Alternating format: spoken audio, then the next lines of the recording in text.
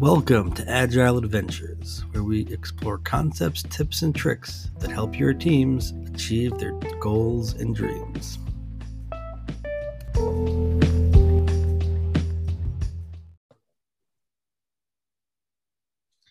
Hello, and welcome to the New Year's edition of, or I guess post New Year's edition of Agile Adventures with Brian Livy and Jacob Shore.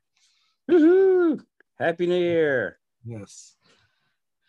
So, how are you doing, Brian? How was your New Year's? You know what? The New Year's, it's been pretty good to me. So far, nothing bad has happened, this is good. That's a good thing. Nothing bad has happened. Wow.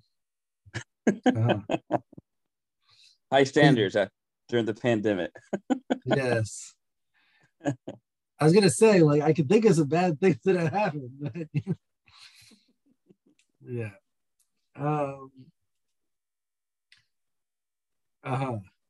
So, like you're saying, your flight back was perfect. No flight attendant gave you the attitude. You didn't actually. We got free upgrades to first class on the way back. Wow.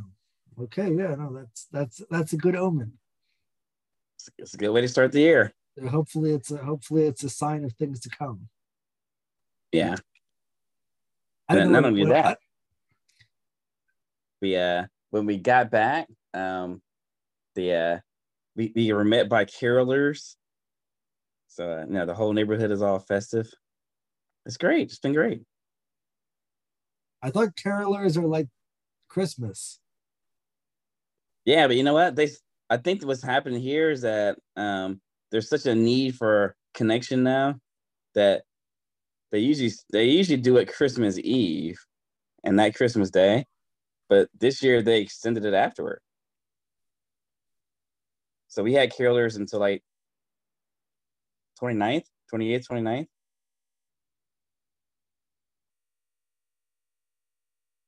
Okay. Actually, even that, we took a big walk yesterday, and like one of those 4-hour hikes, in the woods and everything, and everyone's just so happy for human connection. Everyone's like waving and excited.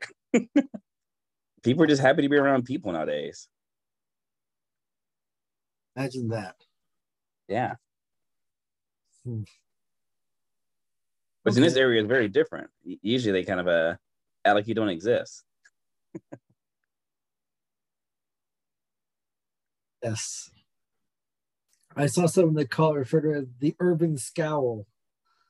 Like, humans were not meant to live in places with so many people. Yeah. But we didn't evolve to like deal with like millions of people living on your block or hundreds of thousands of people living in a 1 mile radius of you. Oh yeah. Yeah. Hey, it rained so much and it snowed so much that half of the wildfires have been doused. It snowed in California. Does that? Yeah. So in the mountains, yeah. And in fact, a lot of our water table gets filled from snowfall in the mountains that later on in the year actually just melts, then trickles down. Nice. Sir. We're 80 feet above average, I believe. Cool. So you're going to pass for mismanaging the forests for the past 8 years. This doesn't make up for like the 4 years of drought from mismanagement. Yeah, but it's better to not be in. Okay, anyways. So I think we were going to speak about Scrum Masters, a follow-up to our last Scrum Masters edition, where we discussed how much that job sucks, right? Yeah, basically how much the job sucks. Yeah, but now we're going to take it from the perspective: you have the job. How do you actually do it? Right. Which I think that most people don't really take the job seriously, so they don't do it in a way that really helps the team. They become more of administrators just making sure that people show up in meetings and they facilitate it. But that's not what the job is for, right? Anyone can facilitate a meeting. Yeah. I mean, like, I think people do less than that. Yeah, I think some people do.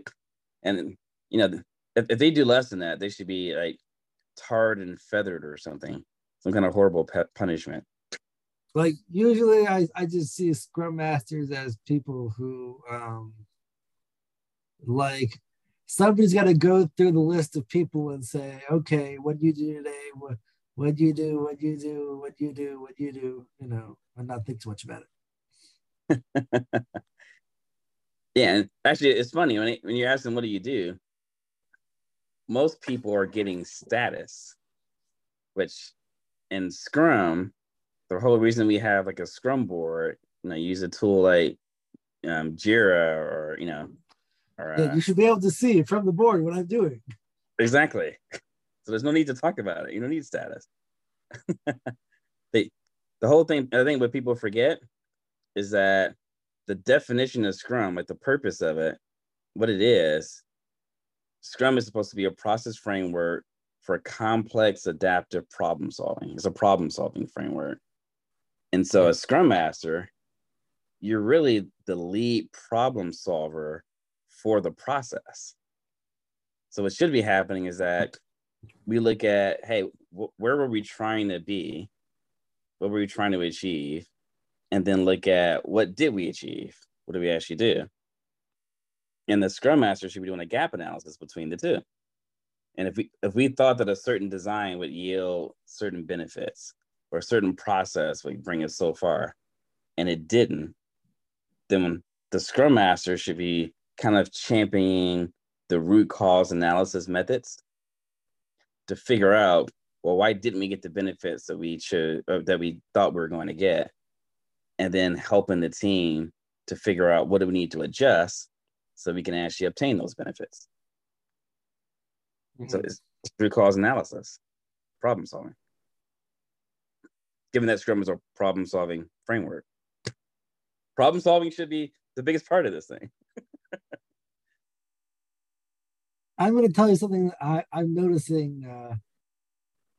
I've been like enough places now that I'm starting to like notice this pattern. Mm-hmm. Where at some point you make a Faustian pact where we say, we kind of know the root problem analysis is that we had some deeply flawed design decisions in the beginning of our process.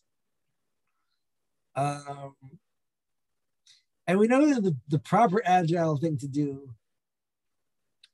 would be to actually not like address those with a tremendously big refactor or whatever, but like actually address them and come up with a plan to fix them, and then, you know, take in and figure out what the path to get from point A to point B would be, where our problems would be no longer problems. But we've decided that we don't want to do that, and we made some deal with the devil that what we're going to do is just patch it over until hell freezes over. Like, and two things are wrong with that situation. The first is that when we make a decision, a design decision, the next thing we should do is decide, how do we know that that design decision was correct? So we should be writing down, like, kind of like, I think most people fail before that. By not understanding design? By not making a design decision.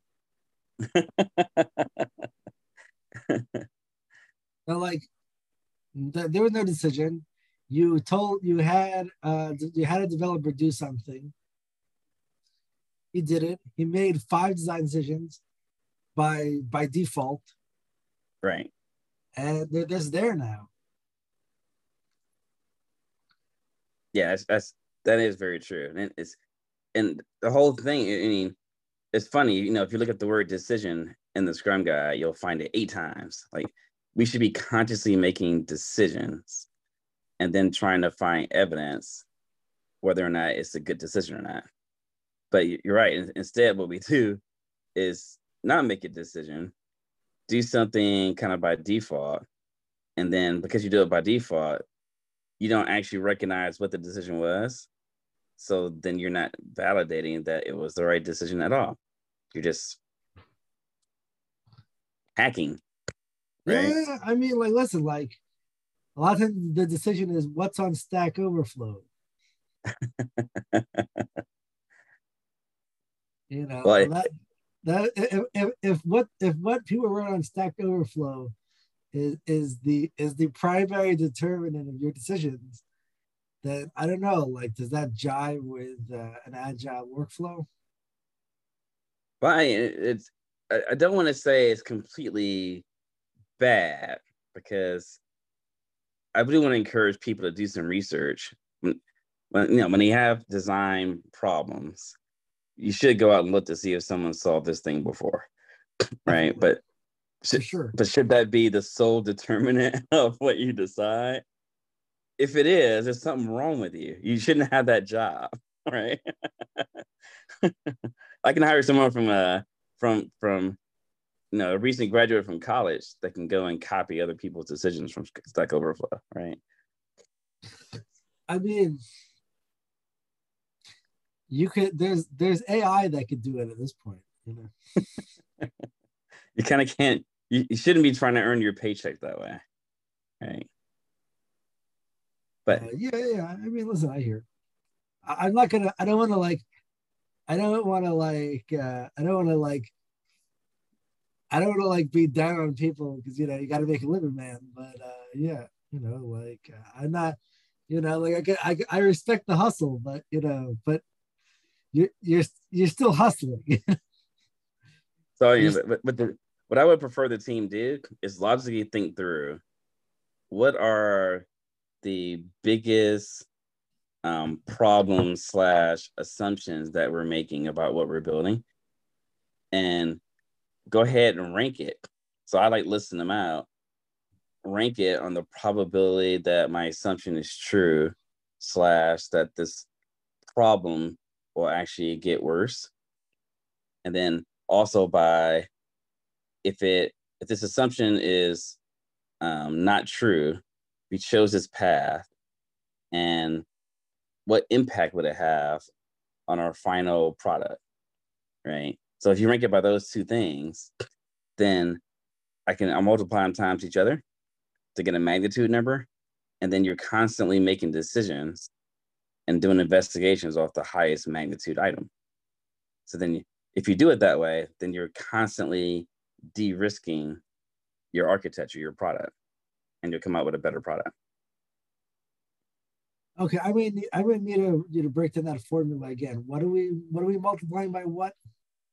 So I will look at, what assumptions am I making about the architecture or design of my system that have the highest probability of being false. Oh, okay. Which means I can screw something up, right?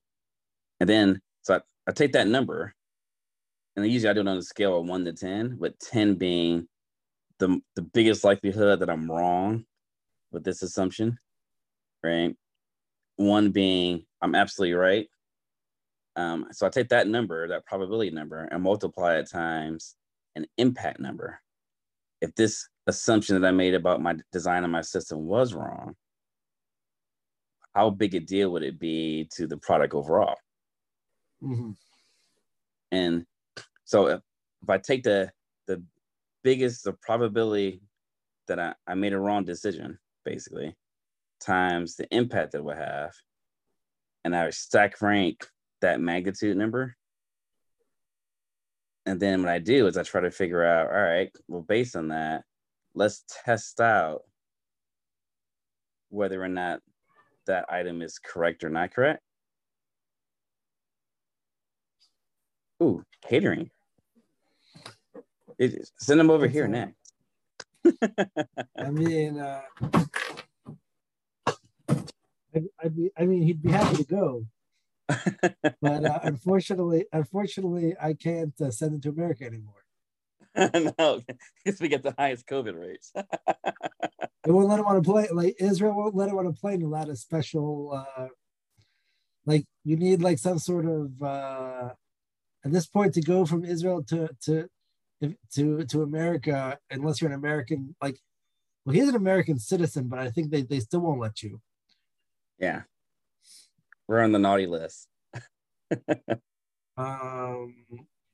But yeah, so I was saying, like, if you take the highest magnitude number, from the probability that your assumption was incorrect, times the impact it will have if you are incorrect, then what you're doing when you're looking for that evidence is constantly de-risking out your product in a very systematic way by whatever has the highest chance of being incorrect and hurting your project the best.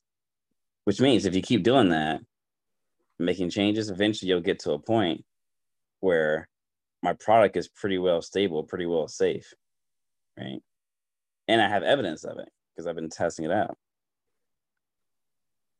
And that's what we should be doing in Scrum. What do you think about this? I'm thinking about it. I'm thinking probably most of the highest impact stuff then would be like integrations, things like like I'm thinking like like integration with systems, time zones, all those things are things that will impact the entire app, and you're almost certainly not going to get it right on the first try. Yeah. So, well, and which is actually, if you think about it, I agree with you that those are items that take some finagling, a little manipulation to actually get correctly. But those are also, when there's errors, those are the items like integration errors. I've never seen a team be able to accurately forecast how long it would take to fix integration errors. Totally. Yeah, this is a big issue. Right. So just think about it. If I just did that stuff first, then I know exactly where I stand with the rest of the product. Right. You take care of the hardest stuff first. So now I can forecast better. Which is one of the purposes of Scrum, is to actually be able to predict things more accurately. A lot of things also would be like a lot easier to handle if they were thought out in advance. Right. Like right now, I'm dealing with I'm trying to fix a system that has 4 different ways to determine a date range in 4 different places in the code. Like, obviously it's a mess. Like, determining a date range in one place is terrible. Like, yeah, obviously this, like, who thought this would work? Like, so, and then there's a bunch of like comments like, oh, we're gonna like sunset this method, which they never do, and like try this new thing, and like eventually integrate all that into the like it seems like there were like twice where like there's 4 places. 2 of those things were like somebody thought like, oh, I'm just gonna start from scratch. Right. And then like, but never did the work of like actually killing, like it's a Machiavellian, like, actually kill your enemies, right? That was one of his things. Don't only let them sit around there, like, this is like, so it just wasn't thought, if you would have thought through it and realized like, okay, this is what it's going to take to actually root out every case of the old thing, maybe you would have done it.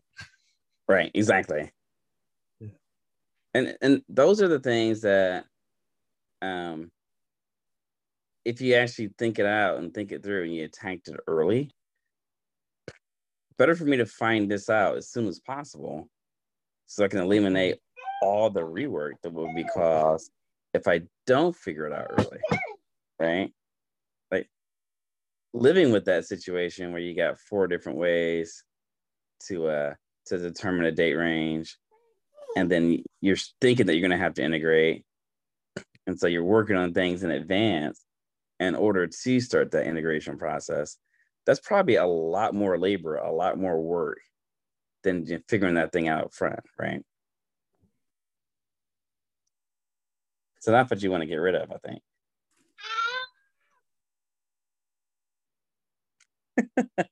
He wasn't happy about leaving the show. Those of you that can't see the video, we had a special guest in the Shore household was coming in to say hello, but she wasn't happy about being removed from the show. Yeah, I think it's a boy though. Yeah, I'm sorry about that. Yeah, I said he wasn't happy about exiting the show. Yeah, it's cool. Just you know, don't want to confuse you or anything. So yeah, so as I was saying, I was thinking about my daughter, right? How she likes to Zoom by me. Yeah. But the big deal is that if you think about these things early and work from that perspective, because again, remember, like the origins of Scrum are in Lean. It's about getting rid of waste. So you want to think about what's going to cause you the most amount of rework if you actually don't figure it out up front. And whatever it is, whatever's going to cause you the most amount of rework, whatever decisions are hardest to back out of, you should concentrate on making those decisions up front and then verifying that they're the right decisions. So, you have to create some way to verify it. You can't just say, my design is the best, and then not actually create a way to validate that the design is going to do what it's supposed to do. And people, what people do wrong is they'll actually spend the time to test out the design to see that the design is implemented correctly and working. But again, you forget this is a decision that you're making. So I need to be able to validate that this is the optimal decision. And how do I do that part of it? And this is what the Scrum Master should be helping to facilitate so that the team will actually make the best decisions, right? Well, how would the Scrum Master do that? I think it's a lot of it's just a matter of asking questions. So you propose a design, I propose a design, right? We're going to debate over whose design is the best. But then when I wanted to validate, and the Scrum Master should be asking the question, all right, Jacob, you said your design is the best, and we're going to go with that one. How do we know that this design actually was the best? What are we going to see? Right? And ultimately, when we chose between your design and my design, there were some redeeming characteristics that you thought would result from your design. And that's the reason we went with it. You said yours is going to be less work. When we add new features, it'll be faster to add it. It's going to be more maintainable. Well, how do we know that all the boasts that you made about your design are actually true? We should be able to go back on the other end and actually see that, oh, it was quicker to actually implement new features with it, right? Mm-hmm. Maybe we should get some evidence. Let's time it, right? If he said it's going to be more maintainable or it's going to be better performance, let's time it. Let's see what the performance really is, right? Can we maintain it better? I ought to go back and see that was the right decision, and I should do it as fast as possible. Because if it wasn't, better for me to switch early in the process than to actually fully implement it, and months later have to back it out. Which is what most people do, right? We'll fully implement something and then back it out when there's a problem later on, instead of actually figuring out, well, how do we validate the main reason for making this decision up front. Or they say, or they just make the Faustian pact to patch forever. Right. Which I mean, when that happens, like, so you spent a whole bunch of time on the wrong design, and you're suffering because you know all the benefits you thought you were going to have, you don't end up obtaining, and then you suffer through all the time period of having to patch and suboptimal productivity from having to work around it until you feel like ultimately backing out your decision later on. And that's a lot of extra labor, a lot of lost productivity that occurs from that process. Yeah. Yes. But the whole one of the whole points of doing things in iteration is I don't actually necessarily need to solve the whole, let's say there's an interface we're deciding on. I don't need to implement the whole thing right now. I should be able to implement a piece of it in a sprint. Think about how we validate that this design is optimal, this is the best choice, and then go ahead and collect the data. I would rather collect the data and validate the decision before I implement the rest of it. Because if I'm wrong, I can back it out, right? And it's not as much labor to back it out. So I've seen a bunch of places. I've seen this happen a bunch of times. I want to like get your where basically the decision maybe was like was a good decision, but in the sense that it did fulfill all the needs we have now. It just didn't anticipate like possible other, probably obvious other needs that you will eventually have. Right. So yeah. So you don't get any feedback for maybe 6 months. And 6 months you fully implemented the thing. Right. Yeah. So like like and I this has happened to me like in multiple cases in multiple places where it was like, yeah, like we thought that our like date ranges are what kills people. Like I found that date ranges are like the bane of, so you thought you're going to have 3 fixed date ranges the client could see. Right. Turns out, and there was at one point where it turned from 3 to 12, and then it was like, oh, one of the 12 needs to be any date range he wants.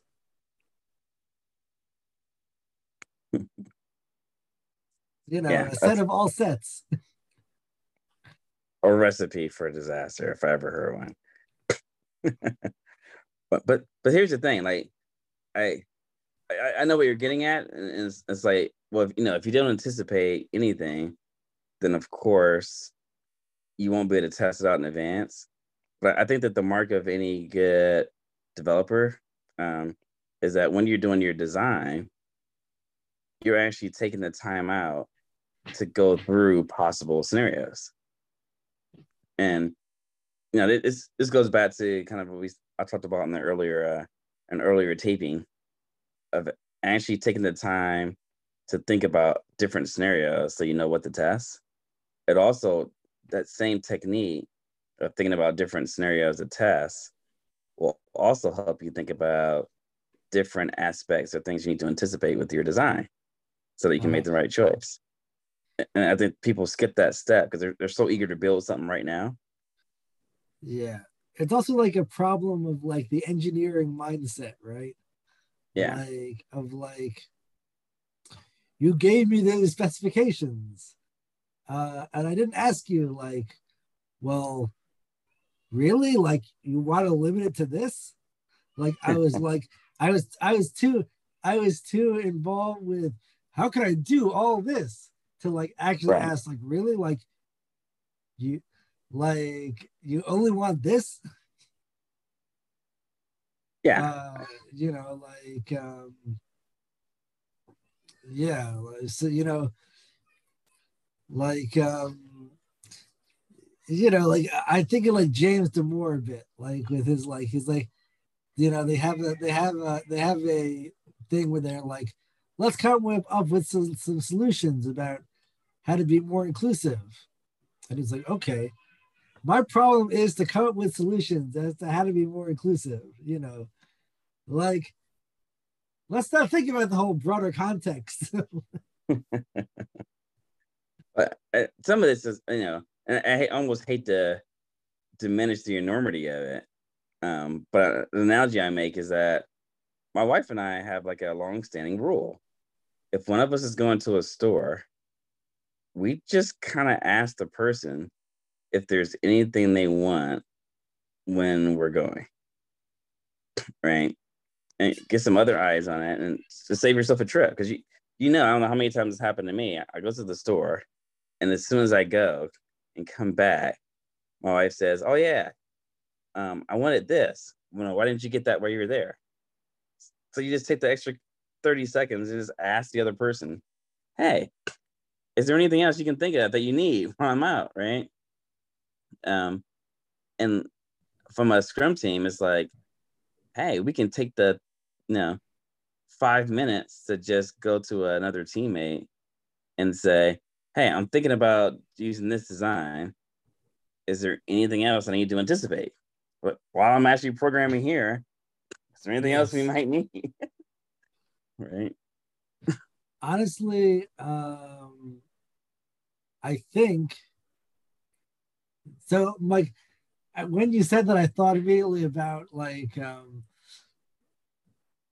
my parents also have this thing where they go somewhere and they ask their spouse what they want. Yeah. Uh, so I find that like me and my wife, like we can never actually like if you ask us like if you ask me like I'm like in the middle of thinking something else and you call me up and you ask me like I'm going to this store. Is there anything you want? There's just no way I'm ever gonna like come up with anything. Like it's too much concept change. Like I'm focused on like on like getting my two kids to stop killing each other right now. Like don't ask me about stuff in the dairy aisle. Like, And I can tell the little one, he was definitely a killer from the way he looked at. yes. I mean, no, they're good kids, but so I'm teasing, minimizing your pain there. yes. So like we just have like a mutual shopping list that is, lives in the cloud that that we both refer to. But like, yeah, we don't like I mean I call anyways and I know the answer is gonna be nothing. I can't think of anything right now. Right. Well, and that's, well, actually, I wouldn't diminish that. That's actually a good technique because I go through a lot of systems of a lot of different people where they're implementing functionality and the scenarios for the functionality that they're implementing do repeat themselves. And if they actually had a running list of those scenarios in the cloud, then they could actually review it and think about those scenarios when they make design decisions in the future. But they almost never do, right? It would be like the solid manual, right? And like the Exactly. design patterns of the Gang of Four, right? Like you haven't gotten much better than you haven't gotten like so much better in software design since then. But Uh, just looking through it, it's super helpful. Just refresh your mind. We think that we're gonna remember everything. But the whole reason we write lists before we go to the grocery store is that your brain can remember everything. I mean, So if you do, you're by definition stupider, right? You're by definition using up more RAM on things that could be in a list. exactly. So it's like when if you're going to work and doing something infinitely more complex like software development, like why wouldn't you take advantage of some of the same techniques to actually make sure that you don't miss things? Yeah, I have like I have a list of like whenever I do like whenever I make a feature, I have like a list I go through like where that's like, is there inheritance here that could be composition? You know, Mm-hmm. there, you know, are there are there dependencies that I'm causing that, you know, could be reversed by you know, all these things, like you could just like, yeah, you could just run through your head and you'd realize like every time I make a feature, I make a mistake somewhere, you know, I just fix it before I make a pull request. Well, and again, better to fix it then than to do it later, which most people do, right? Happens way later when Well, I there's don't a know what problem. most people do. I mean, I don't know. Like sometimes I think like most people just don't give a crap. So, Well, I mean, I think there's a lot of truth to that. I mean, in order for you to overlook the types of problems that we see occurring in software development that occur over and over again, and that you actually have to spend this whole massive rework effort in order to correct. I mean, you kind of didn't give a care up front, right? you're you're so focused on building something that you didn't care about building it right. yeah, yeah, that's okay. So I feel like we're straying off the Scrum Master thing, like and getting more into like the people sucking thing, which we I promise we wouldn't do. Yeah, So we won't do that. But yeah, yeah, so let again, so my thing is like, if you're a scrum master, you should be actually be encouraging the developers on your scrum team to have this list of, here are the biggest assumptions, the biggest problems that we have with developing the software, right? And then working that list um, based upon your ratings of probability and impact. And then as a scrum master, you should have your own list of, here are the process assumptions we were making. Here are the process problems that we're running into. And I should have those items ranked in the list. And I'm rating them the same way, right? The probability that this assumption is false, right? Times the probability, I mean, times the impact it'll have if it is false, okay. right? So we just talked about But when should you the be process. when should you be doing this? That they should be doing it during the sprint. So I don't think it shouldn't be an event where you just Yeah. try to sit down and actually just write it, because you're not going to think of everything there. But I know as I'm going through, and you and I have worked together, there have been times that we've been on Slack. We've actually just thought about something that, and said, "Hey, isn't it stupid that we're doing this from a process perspective?" Right? When those things actually pop up, the Scrum Master should be making sure that it migrates from the Slack to some sort of list. Now, it could be in Excel, right?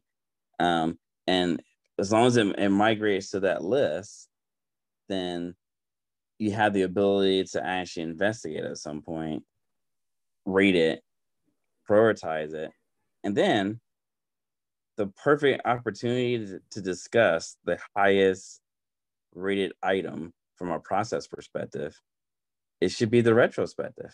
The whole point of the sprint retrospective is to look at things that are working well, is not working well with the process, and figure out if we can come up with some improvements to our process to make quality and effectiveness greater.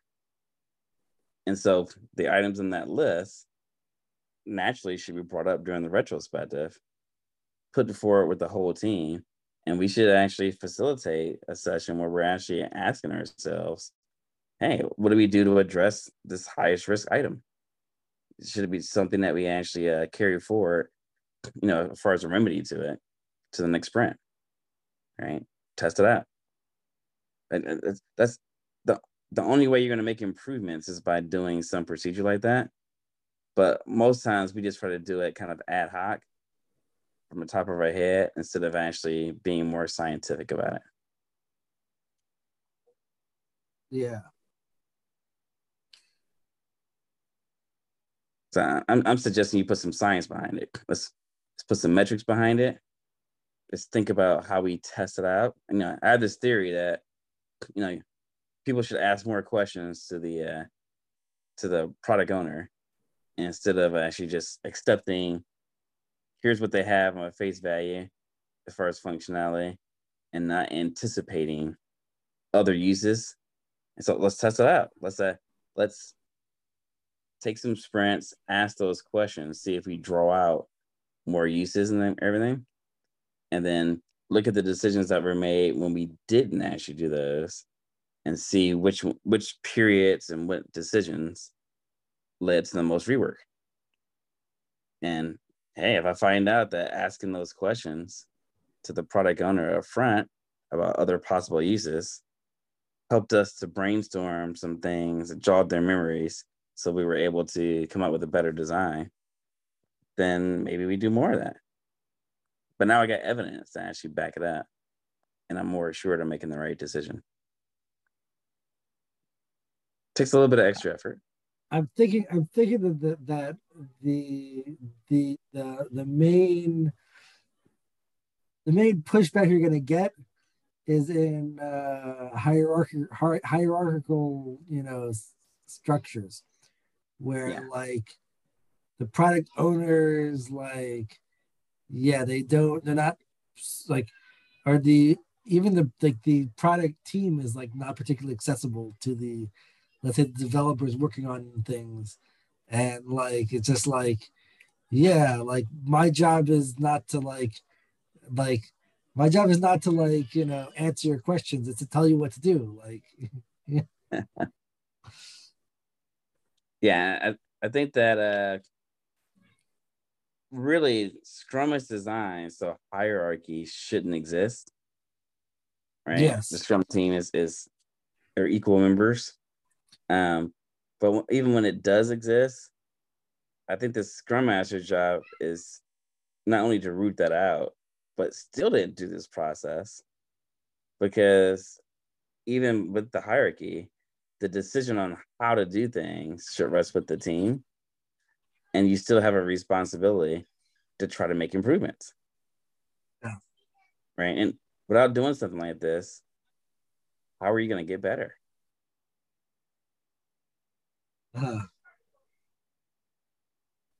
And yeah, I think that lots of times in different teams, we forget the mission. The mission for the Scrum team is to constantly improve, right? The developers ought to be thinking about, like, how do I get better? You're only a professional expert in your craft if you're constantly getting better. It's not just about building the product. It's about doing it in the most effective way possible.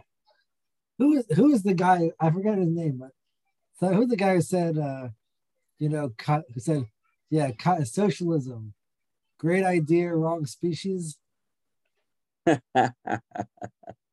heard that quote, but I can't place who said it. Yeah, we'll have to look that one up. Like I feel like yeah. So like there are like as primates, right?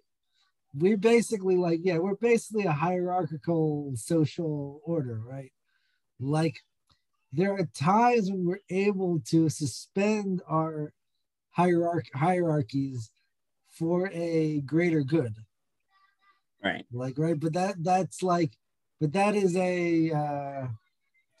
that's a departure from human nature, right? Like it's like not a natural thing that we do. Like, like in war, like the military is like, like the probably like the most hierarchical system there is. But then like, when actually during battle, like like the hierarchy is pretty much like, yes, if you could shoot some people, you shoot them, and save some people, you save them, But I think you bring up a really good point too, and I like to delve into that. I'm gonna lean into it a little bit. Like, I think that when we talk about process, the Scrum Master's job, as far as our role on the Scrum team, is to make sure that we have processes and an environment that is most conducive to actually building the product better and faster. And I think part of that environment is cultural.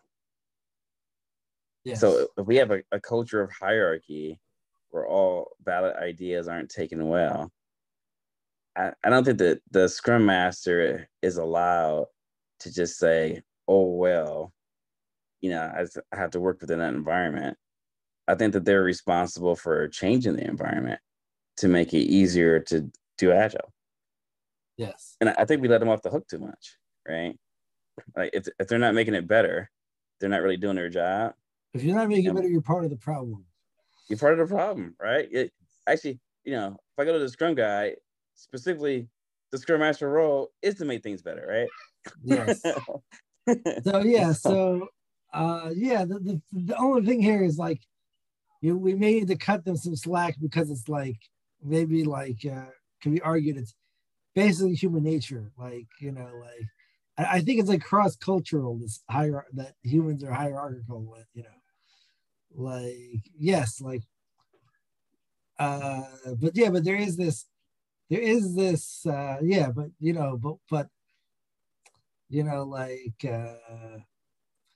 the whatever, it's a Talmudic joke, right? It says, not a joke, but it's a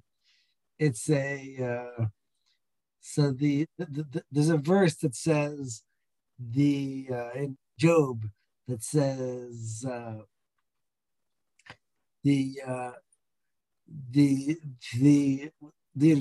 advantage of a human to an animal is none. So in Hebrew, so ayin, so it is like, it could be no or not, like it's like not as, so the thing is like, the advantage of the way the rabbis learned it is, no, the advantage is that he could say no.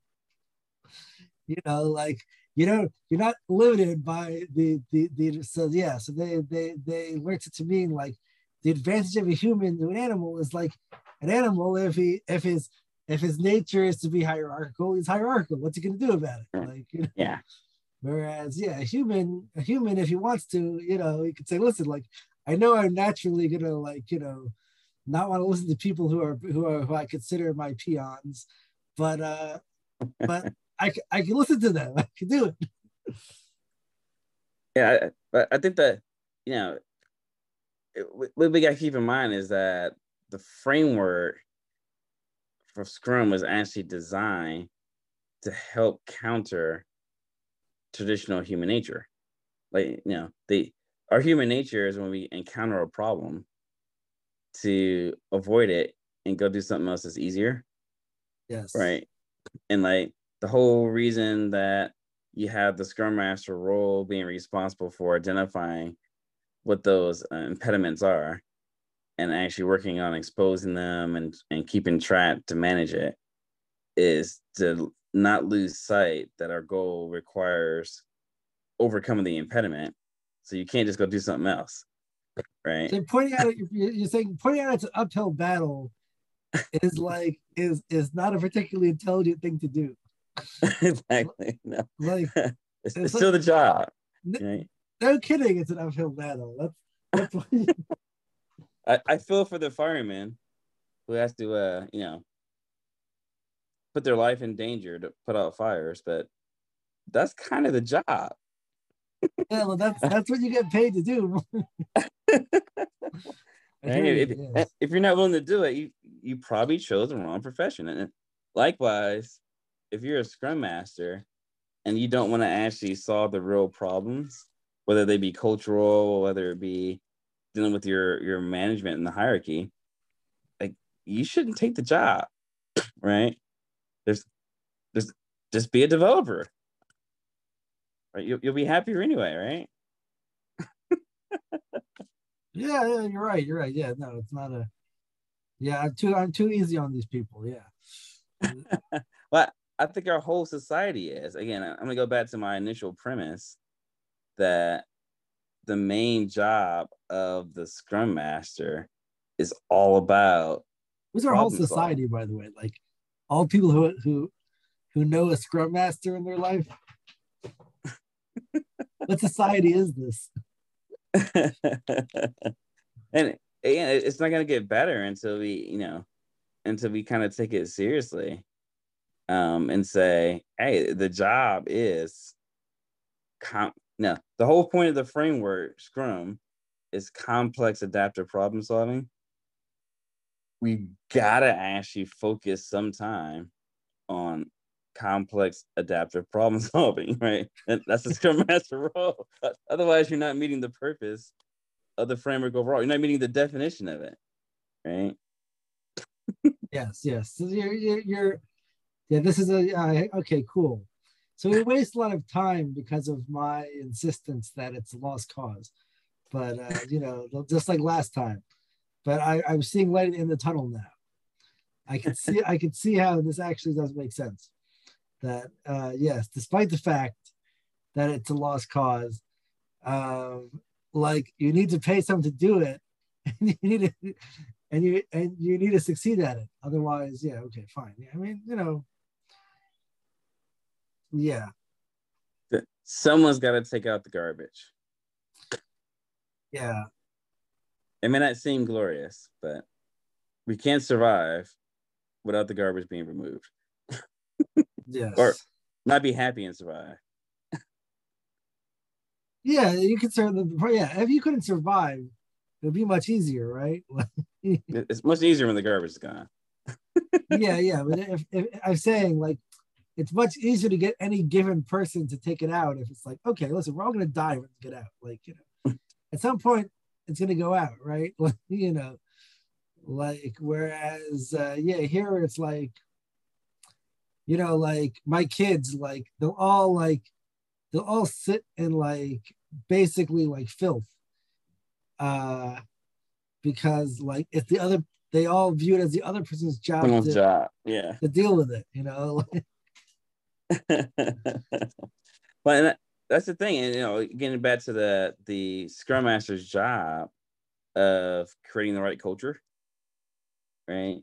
I think that if you want your job to be easier in doing problem solving, I think you have to actually instill a culture of problem solving amongst the team, right? So I want to make sure that I'm telling my siblings that it's their job to actually help clean up after themselves, at least, so that there's less mess, and it's not just on me to have to clean up after everyone in the whole household. Like if we instill that in the culture, I think instilling a culture of problem solving is like a whole nother episode.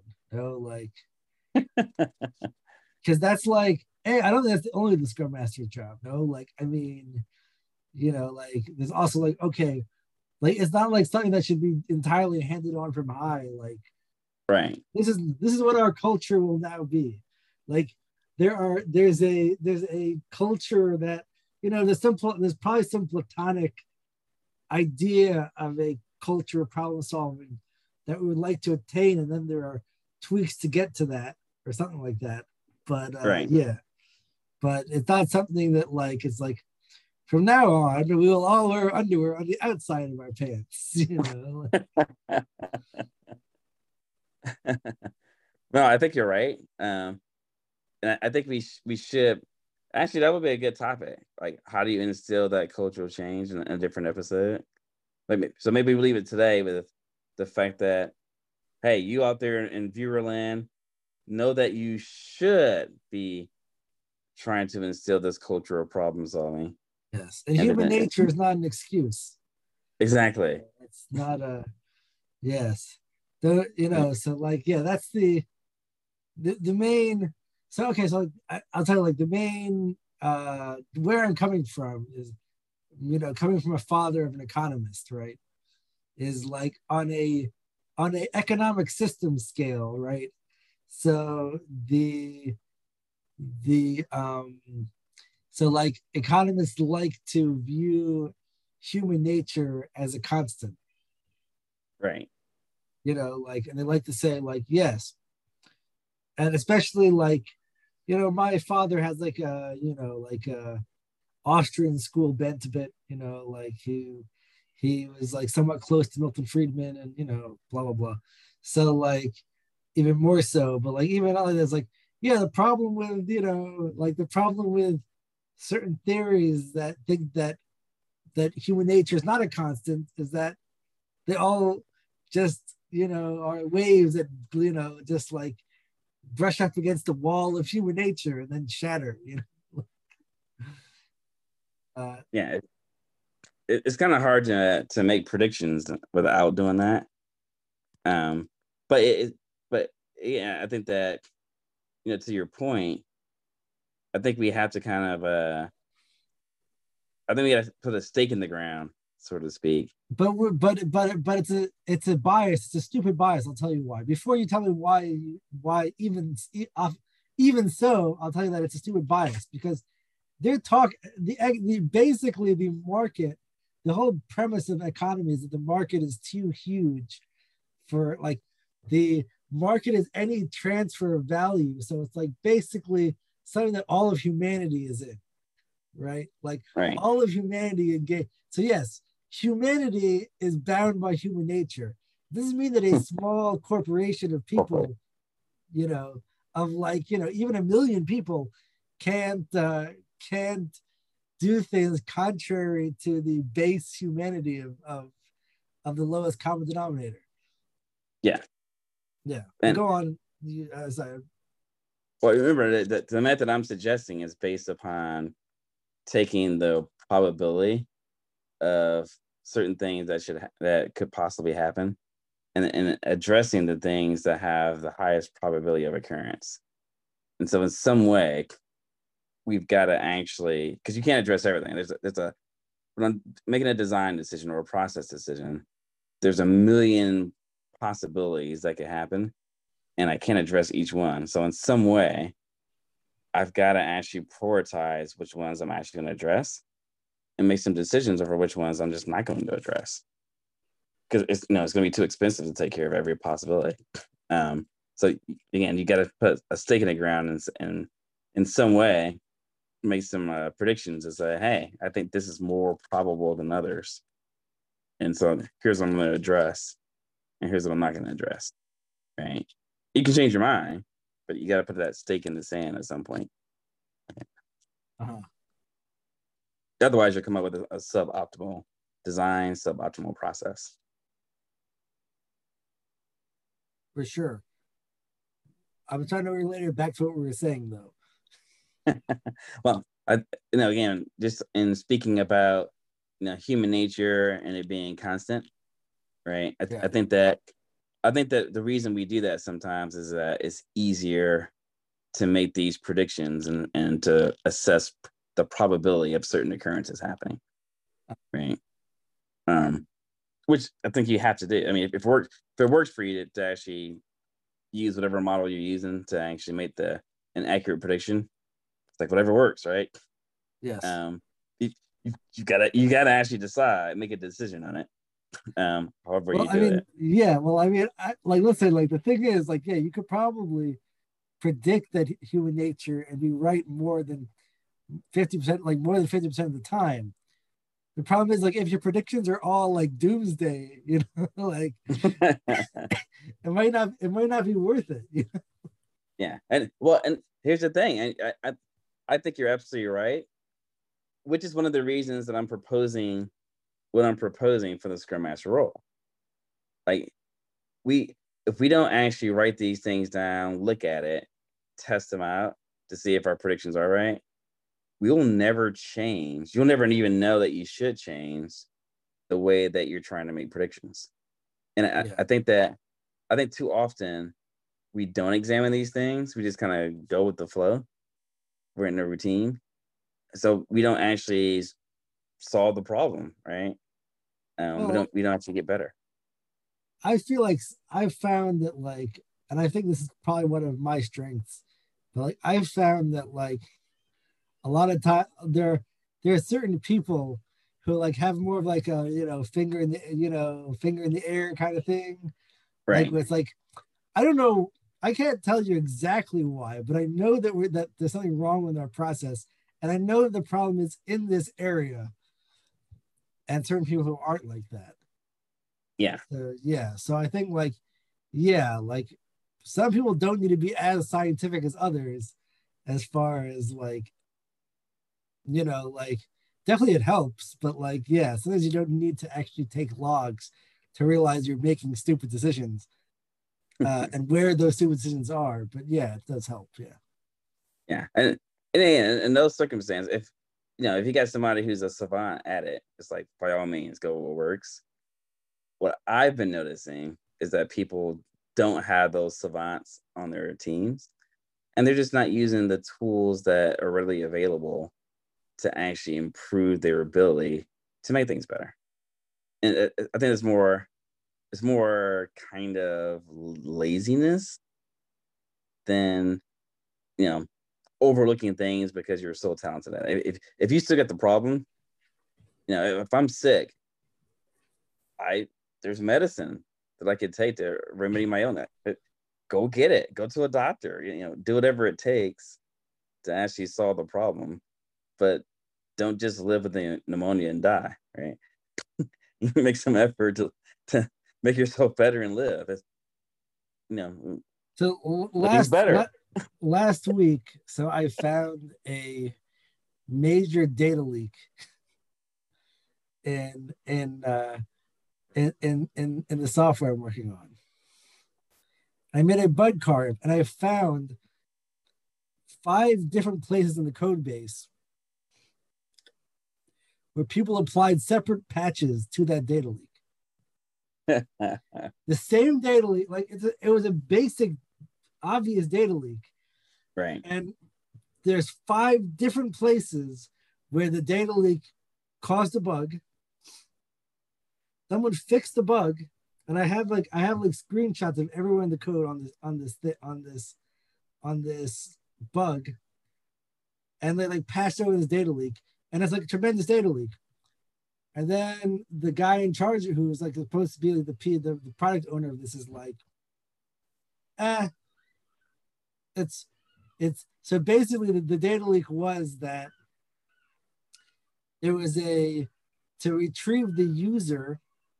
Mm-hmm. So normally you would do it from the session, but because there's an edge case that doesn't have it from the session, that maybe that you're, and based on that they do it from this other function, and that function sometimes returns none. Right. Like, and there's nothing in that function that says, okay, well, if it's none, you're gonna take the thing from the session. Yeah. So like, but like it's like not only simple, it's also simple to fix. But like the guy was like, oh well, probably it's because if it can't find a user, it's supposed to be logging them out anyways. And I was like, so you want to, instead of actually logging them out, you want to like make this transaction fail, still give them like full access to the app and not log them out. And like, yeah, it just was like, I don't know, like the level of ostrich syndrome you need to not, it's just like, I'm still trying to grok it, but I don't know, like I think it has to be more than laziness. But so this is a good case in point. The whole premise behind root cause analysis and problem solving is that if you don't actually solve the root cause, whatever generated the problem that you initially were encountered with, then most likely, whatever the root cause is will generate more of that problem, even if you fix the symptoms, right? Yes. And this is, I mean, what you just brought up is a great case in point. If you don't actually do the root cause analysis, like why were they choosing to do things that way? They're going to make those same choices in other similar decision-making circumstances, right? Yes. So you'll have more memory leaks, right? I mean, I saw 5 patches. I found 4 places wasn't patched, and I didn't did a full, I didn't do a grep search of the database. I just was like, Right. oh, here's what I found. Put all my findings in a card, and like it's like low priority, not a big deal. Like it's much better to do all these other cards that are that come from this. Which exactly the other cards that come from that same problem, which there'll probably be a whole bunch more bad patches because of those, right? I mean, the patches. I was like, and then he was like, "What's wrong with the patches?" And I was like, "Well, no. I think if the patches are good, we should put that in the actual function that does it." Like, no, I'm not telling you I'm not commenting on whether or not the patch is good or not. Like I think you should reserve that until for assessment. But like, Right. if it is good, it should be in the function itself. And it's funny because we talk about scaling. I've heard someone describe scaling in its simplest terms, which is taking good things that I've done in one area and making sure that it's shared in other areas, right? And the root cause analysis, that problem solving step, is what enables this to happen. And again, I think that going back to your comment about human nature is not to take the time to do that.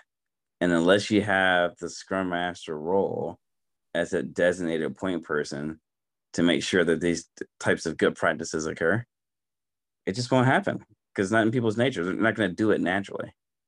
Right? But I get a card. My job is to implement this card. It's not to look at the greater ramifications, what happens in the entire system. So it won't happen. Okay. With that depressing note, I think we got to go. But I like your idea though of having another episode just on here's how you actually change the culture though. Yeah, so next time we're gonna do that. So I'm gonna write it down somewhere so we don't have to listen to this whole episode to remember that. Figure it out. Yes, and yeah, I'm actually gonna put it in the. See if I can. I'll do it in the invite. Okay, so yeah, cool. All right. So next week, same bat time, same bat channel. Come again, everyone. All right. Peace out.